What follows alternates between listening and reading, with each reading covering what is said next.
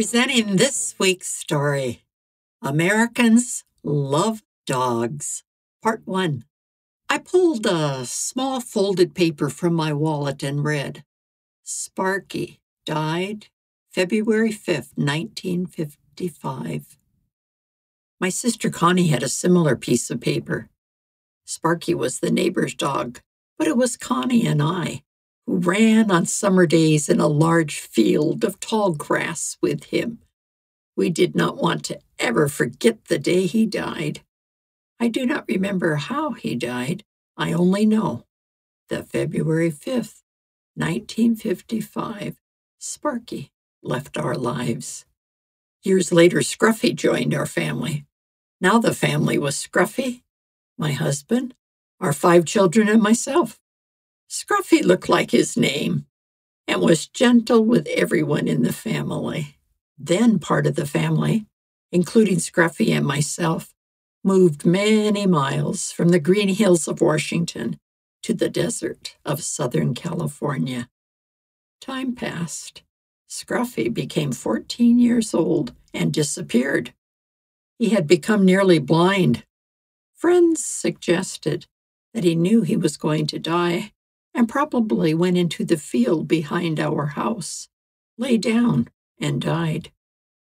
I mentioned his loss to many people.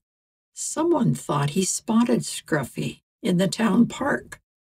I looked there and other places, but I did not find Scruffy. 2 years passed until my kids and I went looking for a rescue dog. Shadow was our immediate choice. She was a mix of Doberman and Belgian Shepherd. One ear was a stand-up. The other ear always flopped. She loved to swim in the river with us. Though she was an outdoor dog, her greatest joy was to be with us wherever we were. Often, when I left the house by the front door, I would see her nose pressed against the back glassed sliding door. How did she know I was going? I had walked from a side room and straight to the front door. Once in the middle of a lesson with my senior students, I said, "This morning when I was leaving home, I looked back.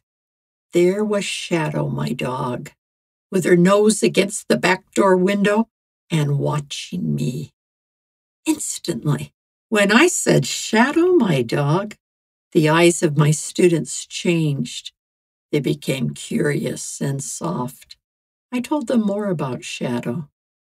Later, when Shadow was 17, her tremendous energy was leaving. No longer did she run around the backyard or dig holes under the fence. She began losing control of her hindquarters. One day, it became necessary to take her to Dr. Steve, the local veterinarian, to be put permanently to sleep. I drove to the clinic side door to hand her to a clinic assistant. A former student of mine stepped outside, smiled, and started to talk. Trying desperately to stop my tears, I asked, "Don't talk to me now." I handed Shadow over tenderly. It is no surprise that dogs have been pets longer in the history of the world than any other animal. American history and the history of many countries have stories of the loyalty, bravery, and love of dogs, and how dogs can teach their human families to be tender, brave, and responsible. This is Barbara Steiner with Personal Memories. Soon, we will hear about the famous dog, Sergeant Stubby, who was a World War I hero. Enjoy thisweekstory.com.